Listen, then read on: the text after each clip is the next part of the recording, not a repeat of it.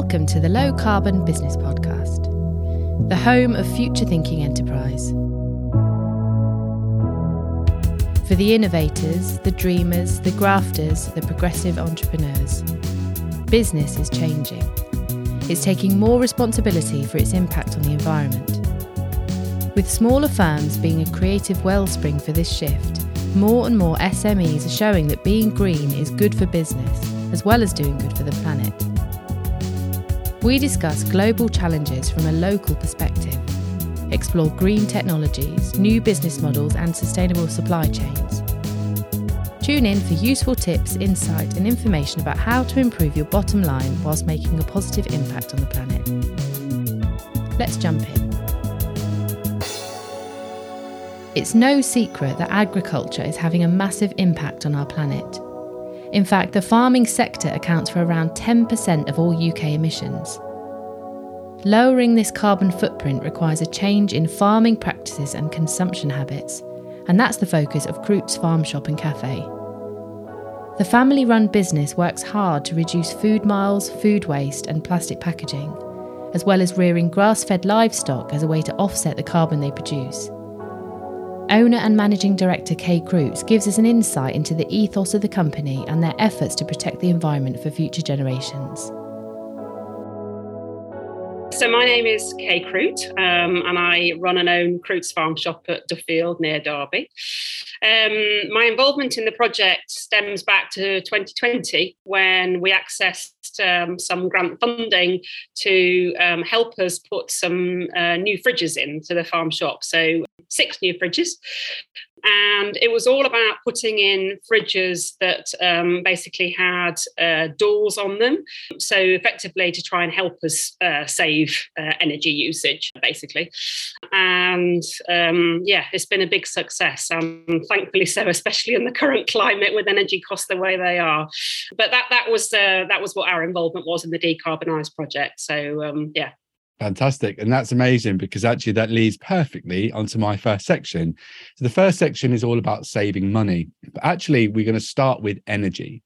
So what do you think are the main incentives for businesses to invest in their energy efficiency? Okay, so the obvious one is the cost price clearly has gone up massively. When we did the fridges, we were able to reduce our electricity bill by nearly half the amount. So we were paying about £30,000 a year and it went down to just over 15. So it was a massive reduction. Recently, clearly that's changed massively. And like everybody else, we've had a new cost price, which has been a big increase again. We've gone from paying 15 pence a unit to 40 pence a unit. So a huge cost. But obviously the work that we've done on those fridges is going to help us towards that, clearly. And we're just in the process of putting some new fridges in, actually just going to help us even more. Literally this week they're going in. Yeah, so it's a big thing in terms of trying to help us save money, as well as obviously doing the right thing from a carbon reduction point of view as well.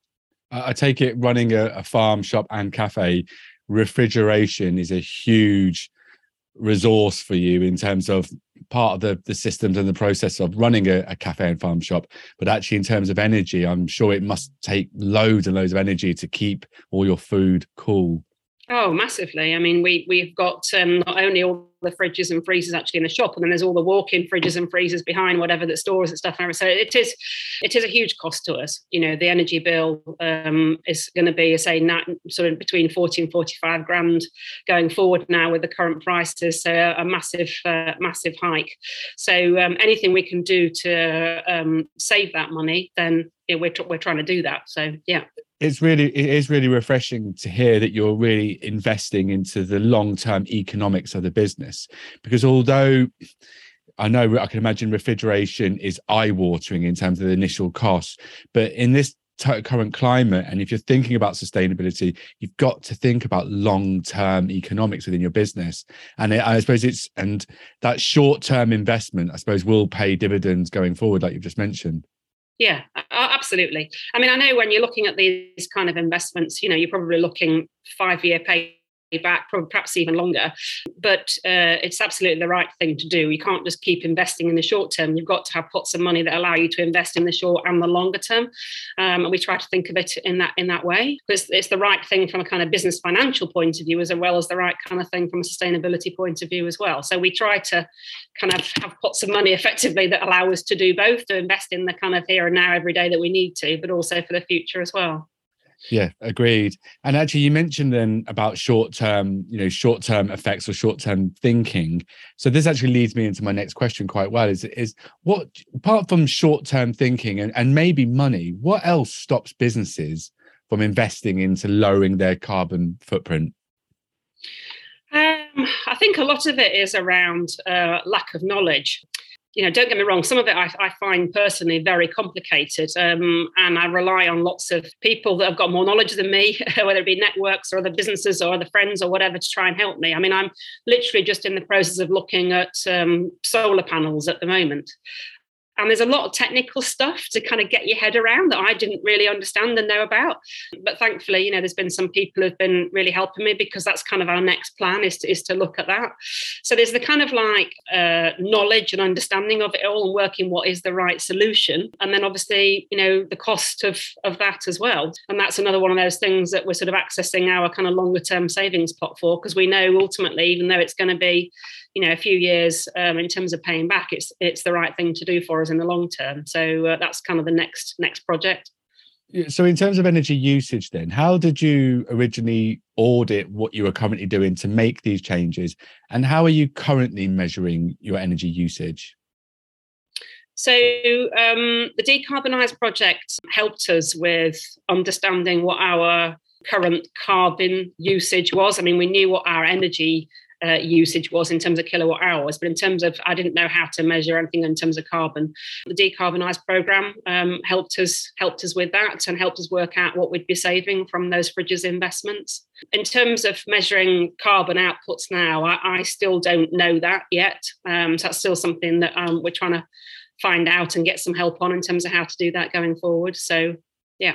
Great. And you mentioned those numbers at the beginning. I'd like to kind of go over those numbers again. So tell me about the amount of money that you've saved by making these changes, and what does that look like in the future, roughly, top of your head?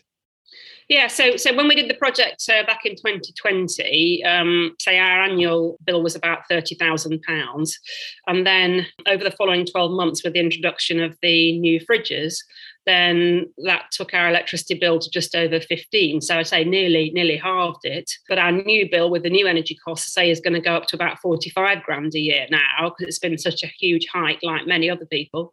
But hopefully the work we're doing on the counter fridges this week, and then next in terms of the solar, will then further reduce that again. But I don't know, I can't scale that yet. So I know those two things are going to help massively, but to what extent yet, I'm not sure. So.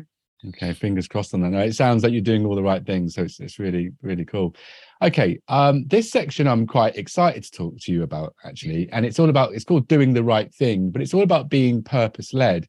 And from going over your website and knowing the information I've got about your business, it really feels like you're purpose-led in terms of your ethics, in terms of the way that you think about sustainability, and also, the way that your produce and the way it's sourced and the animals, everything that you do sounds like you're very, very ethical. Where does the ethical and the sustainable mindset, where does it come from? How did that start? It's something that both Steve, my husband, and I have always kind of been interested in. It was very much led by Steve initially. He was the main driver behind it. Sadly, my husband passed away in the summer of 21. And I very much want to continue that legacy, both, on the family farm and also for our kids, going forward too. But I didn't know as much about it as he did. I'm kind of learning along that journey, but he's done lots of things over the past few years in terms of, sourcing as much locally and making as much homemade as we can, down to reducing plastic packaging, down to trying to reduce our landfill, various things that he'd done over the time. The project on the fridges I kind of champion, but he's done most of it. And then now I'm looking into what we can do on the farm going forward as well. And we've got a project to do with hedgerows, for instance, coming up later this year as well. So we're looking at lots of different things, but originally it kind of came from Steve's passion going back, many years, basically. So yeah, no, it's amazing, and apologies for losing Steve, and my heart goes to you. But it sounds like he's left an amazing legacy, and it's incredible the work that you're continuing to do, and that really does lead on about education, actually, because it's up to all of us, isn't it, to kind of learn how to almost go back to an older traditional way of life. These aren't the things that we do, that we're trying to do, aren't new. They're just an old way that got forgotten about with just consumerism and the way that we live. And what's incredible now, and I suppose it's up to you now, is to try and create this blueprint of ethical and sustainable business, and trying to keep and passing it on down to next generation and to your team and the wider network. And hopefully this podcast will help that. That's what we're trying to do with this podcast, is trying to understand older sustainable ways of living, but then mixed in with new technology and new ways of doing things, and trying to show other businesses that there is a better way of doing things, but not just better, but it's actually more profitable as well. Okay, so this actually leads on to this question quite well, actually. So how do we get other business leaders to think more ethically and sustainably? It's down to many of the lots of different things, I suppose. So there's extensive, lots of different types of organisations out there that are supporting this, and I'm involved in a number of organisations. So whether it be local business networking organisations, such as the D2N2, such as the Derbyshire Business Networking Project, whatever, down to ones that are specific to my industry, like the Country Landowners Association or the Farm Retail Association. And all those organisations are working together to kind of champion this agenda and to help and educate business owners. And so I think business owners have to get involved in that, as well as reading up themselves and trying to learn and understand from each other. And also, to be honest with you, I've not been involved in it, but I know some of those organisations are partnering people up together as well to kind of help learn from each other on this kind of agenda as well. Certainly that happens quite a lot in the Farm Retail Association, the local kind of business network that I'm involved in. So I think business owners can take a lot from learning from others through those type of organisations and helping, trying to educate themselves about it, really. And I think at the end of the day, small steps make a big difference too, and even if you just start with, reducing your landfill or switching lights off, or just, or changing to LEDs, or in small ways, it all makes a difference. And then you start off, and then you keep going and improve things along the way. So that's kind of how we approached it. We approached it with small things, even down to things like, reducing the use of cling film in our kitchen. So we just, started with small things, and it's just built over the time, really. It's quite similar to just being a normal household, behavior. Yeah. You just change little things, stop using one thing, do a little bit. That's really interesting, actually, because I think when businesses approach this and they look at, energy, travel, day-to-day supply chains, it can be overwhelming. So actually, I totally agree with you there, that is to focus on one thing first and just make incremental changes, and then look at the next thing, and so on. And before you know it, you're doing lots of different things, and you're learning, and you kind of then you find your own way. Then you start to do your own thing. Yeah. It's that kind of compound effect that over time, smaller changes then lead to bigger things. So absolutely, hugely. Yeah. Okay. And I think that's what it's all about. And we're still chipping away at small things as well as doing the bigger things like the fridges investment. I was talking to the team only recently about how we could reduce food waste even further. We don't have an awful lot of food waste because, we can use things in the cafe that are out the shop, and, we reduce things. If we think things are going to be waste, we reduce them, and hopefully customers and staff can buy and things like that. So we don't have a lot, but even the little bit that we do, we were just talking about, what could we do with that the other day? And also, how can we just do even more recycling than we currently are? So we're exploring the small things as well as the bigger things like solar and the fridge investment as well. So just keep chipping away at it all the time.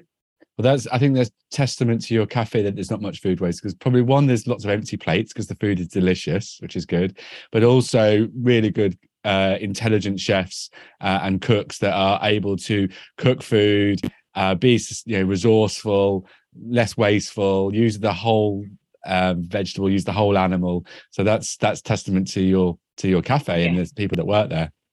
Yeah, absolutely.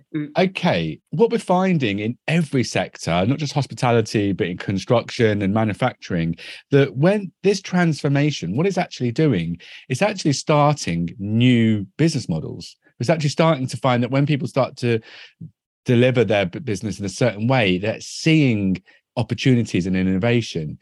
Within your sector, have you seen any like new business models by people transforming with a low carbon business model? Are you seeing new trends at all? Only, I'd say smaller things. So like the automated dispensing systems, for instance, that you're seeing in supermarkets and other farm shops, so that there's less plastic used and people can weigh out what they want in terms of those dispensing systems in the actual shops.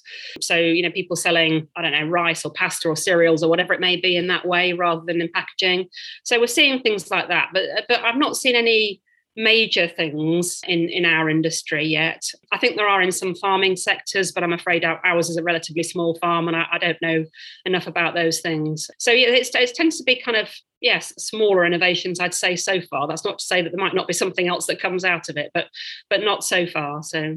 Well, it's really interesting that you mentioned single-use plastics or wrapping and packaging, that actually that's probably where the new business models are going to come from, because the plastic wrap, as in terms of its function, is really hygienic. It keeps the meat for much longer. Obviously, it's got a longer life. It means that there is less waste.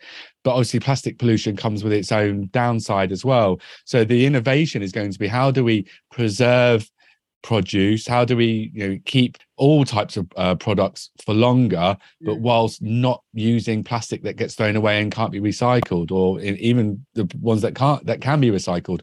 We need to look at new ways. So maybe that's where the innovation is now, is trying to be able to keep produce for longer, travel further without using plastic. But I'm waiting for that day, because I know the technology exists, but it's expensive. Yeah. We're not seeing that kind of come through on any kind of scale at the moment.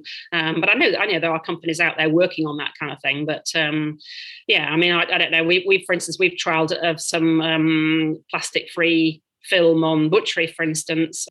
But it just doesn't stick over the trays well enough. It doesn't keep the meat well enough, whatever. So there's much more innovation needed in that sector to be able to do it. I mean, what we've got is compostable, but I'm sure that we can do better than that. But it's got to be practical as well.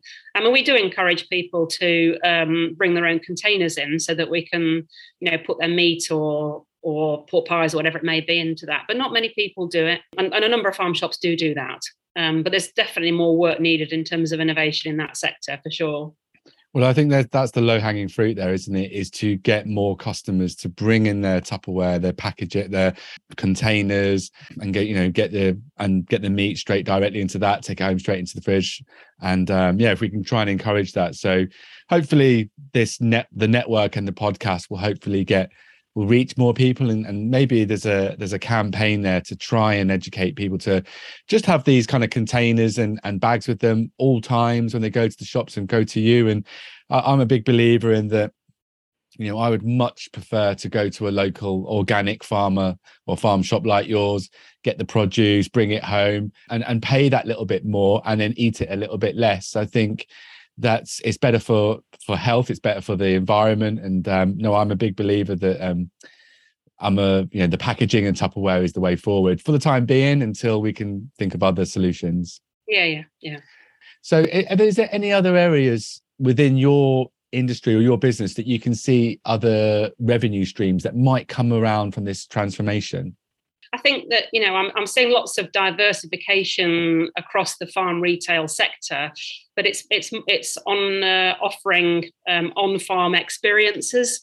So everything from, sunflower picking to pumpkin picking to whatever that may be. But I wouldn't say that's particularly around the reducing carbon thing. That's where the innovation is going. So I can't think of anything off the top of my head. At the moment. Well, it's interesting that you say that, because the educational side of things, the young people getting the hands dirty, picking things, going out into the countryside and seeing that actually does have a direct relationship with climate and the environment. Because if more people, it's not just young people, anyone understands where their produce comes from and why eating more fruit and vegetables is important and how it comes and the amount of work that goes into farming, we should never forget. I think if more people respected the amount of work that goes into farming, I think people would respect food more. I think they would respect where their food comes from more, and that has a direct relationship to the environment and into climate. So I quite like that. I think there's probably a whole other conversation we could have about education and experiences, because I think schools could be doing more from that respect. Yeah, I agree. And we do it in a very small way at Croots, because we have an event called Open Farm Sunday, which is actually a national event organised by Leaf. And that happens in June every year. It's designed exactly to do that, to help the local community to learn about farming and where their food comes from. And we have about 1,500 people that come on that Sunday, and they learn about the sheep and how we look after the sheep. Yeah, it always is a very, very popular day. And we do butchery demonstrations and everything like that. And I know some farm shops are doing it in a much, much bigger way than we are. But for sure, the desire is there to learn more. So yeah. Brilliant. Incredible. Okay. I would like to talk about supply chains now, because it sounds like you're doing some amazing things. You're looking at energy, the way that you sell your produce, the way that you manage your own business. So in terms of like your supply chain, is there anything that you're doing to kind of monitor their environmental impact, or is there any kind of conversations that you have with that, or is there any kind of vetting that you do in terms of your supply chain to make sure that the full supply chain is environmental and ethical?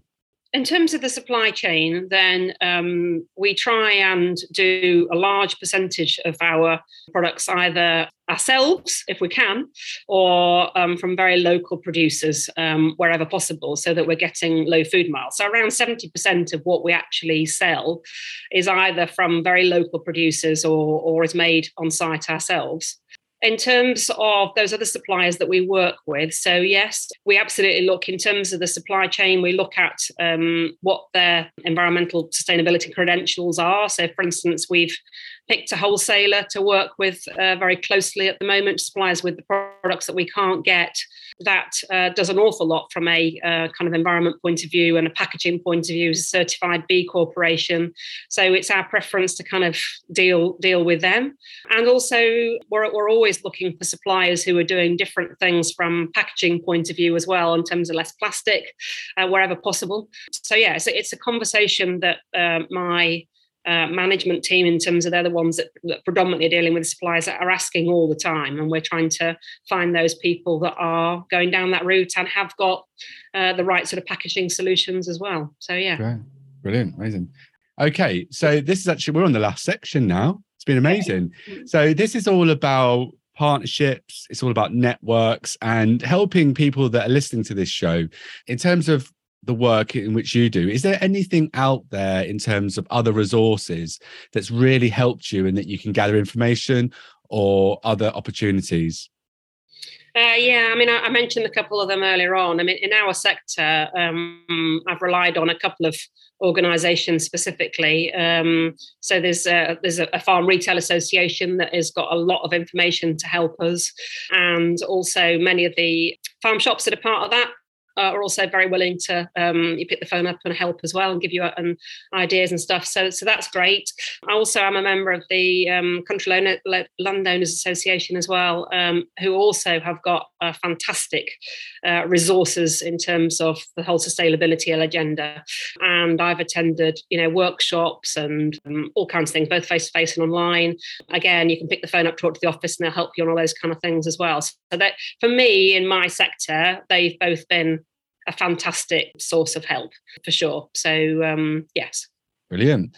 And what we'll do is on the show notes of this podcast, we'll put the links to all of those, and we'll put it into the comments as well on whatever platform. The other thing I'd kind of like to jump on is the sort of collaborations and partnerships. So Are you seeing any really good partnerships and collaborations with people in your sector, or people working together and helping each other? Is there anything that you'd like to mention about that? In what sense? What kind of? Well, I suppose like farmers and food retailers and producers. How are people working together and helping each other? Well, I think that people, as I say, through those two organisations, there's a lot of networking that goes on and a lot of support to each other. So there are, regional groups in both those two national organisations that I mentioned, where people can get together and learn from each other and share best practice. So, and that can be anything really, in terms of whether it's to do with the farm or to do with cafes or retail or whatever. That happens right across the sector that I'm in. Very lucky in that respect, that we get that fantastic support. I guess, at the end of the day, we're not in like direct competition with each other, so it's great that happens. So so there's, I wouldn't sort of call it sort of partnerships as such, but certainly there's a lot of support there, and people that you can call on all the time in the sector. Yeah, definitely. Amazing. Okay, cool. So anyone that's listening to this, where would you like to send them to find out more about the Farm Shop and Cafe? Our website is on www.croots.co.uk. Great. It's a great name. Using your surname is amazing. I love it. Okay, cool. Well, look, Kay, thank you so much for your time. It's been amazing. I think it's been really inspiring. I think the work that you're doing at the Cafe and Farm Shop is inspirational, and long may it continue. So yeah, thank you so much for your time. It's an absolute pleasure. Thank you very much indeed. Thanks for joining us. We hope you enjoyed this episode. The Low Carbon Business Podcast is brought to you by the University of Derby. Thank you to all our partners. The show is produced by Seed. Audio by Guru Music. Please remember to like and subscribe and leave a review on the platform you're listening to this on. To get in touch, contact us using the links in the show notes. We'd love to hear about your business, project or idea. Save money, protect the environment and re-energise your business. This is the Low Carbon Business Podcast.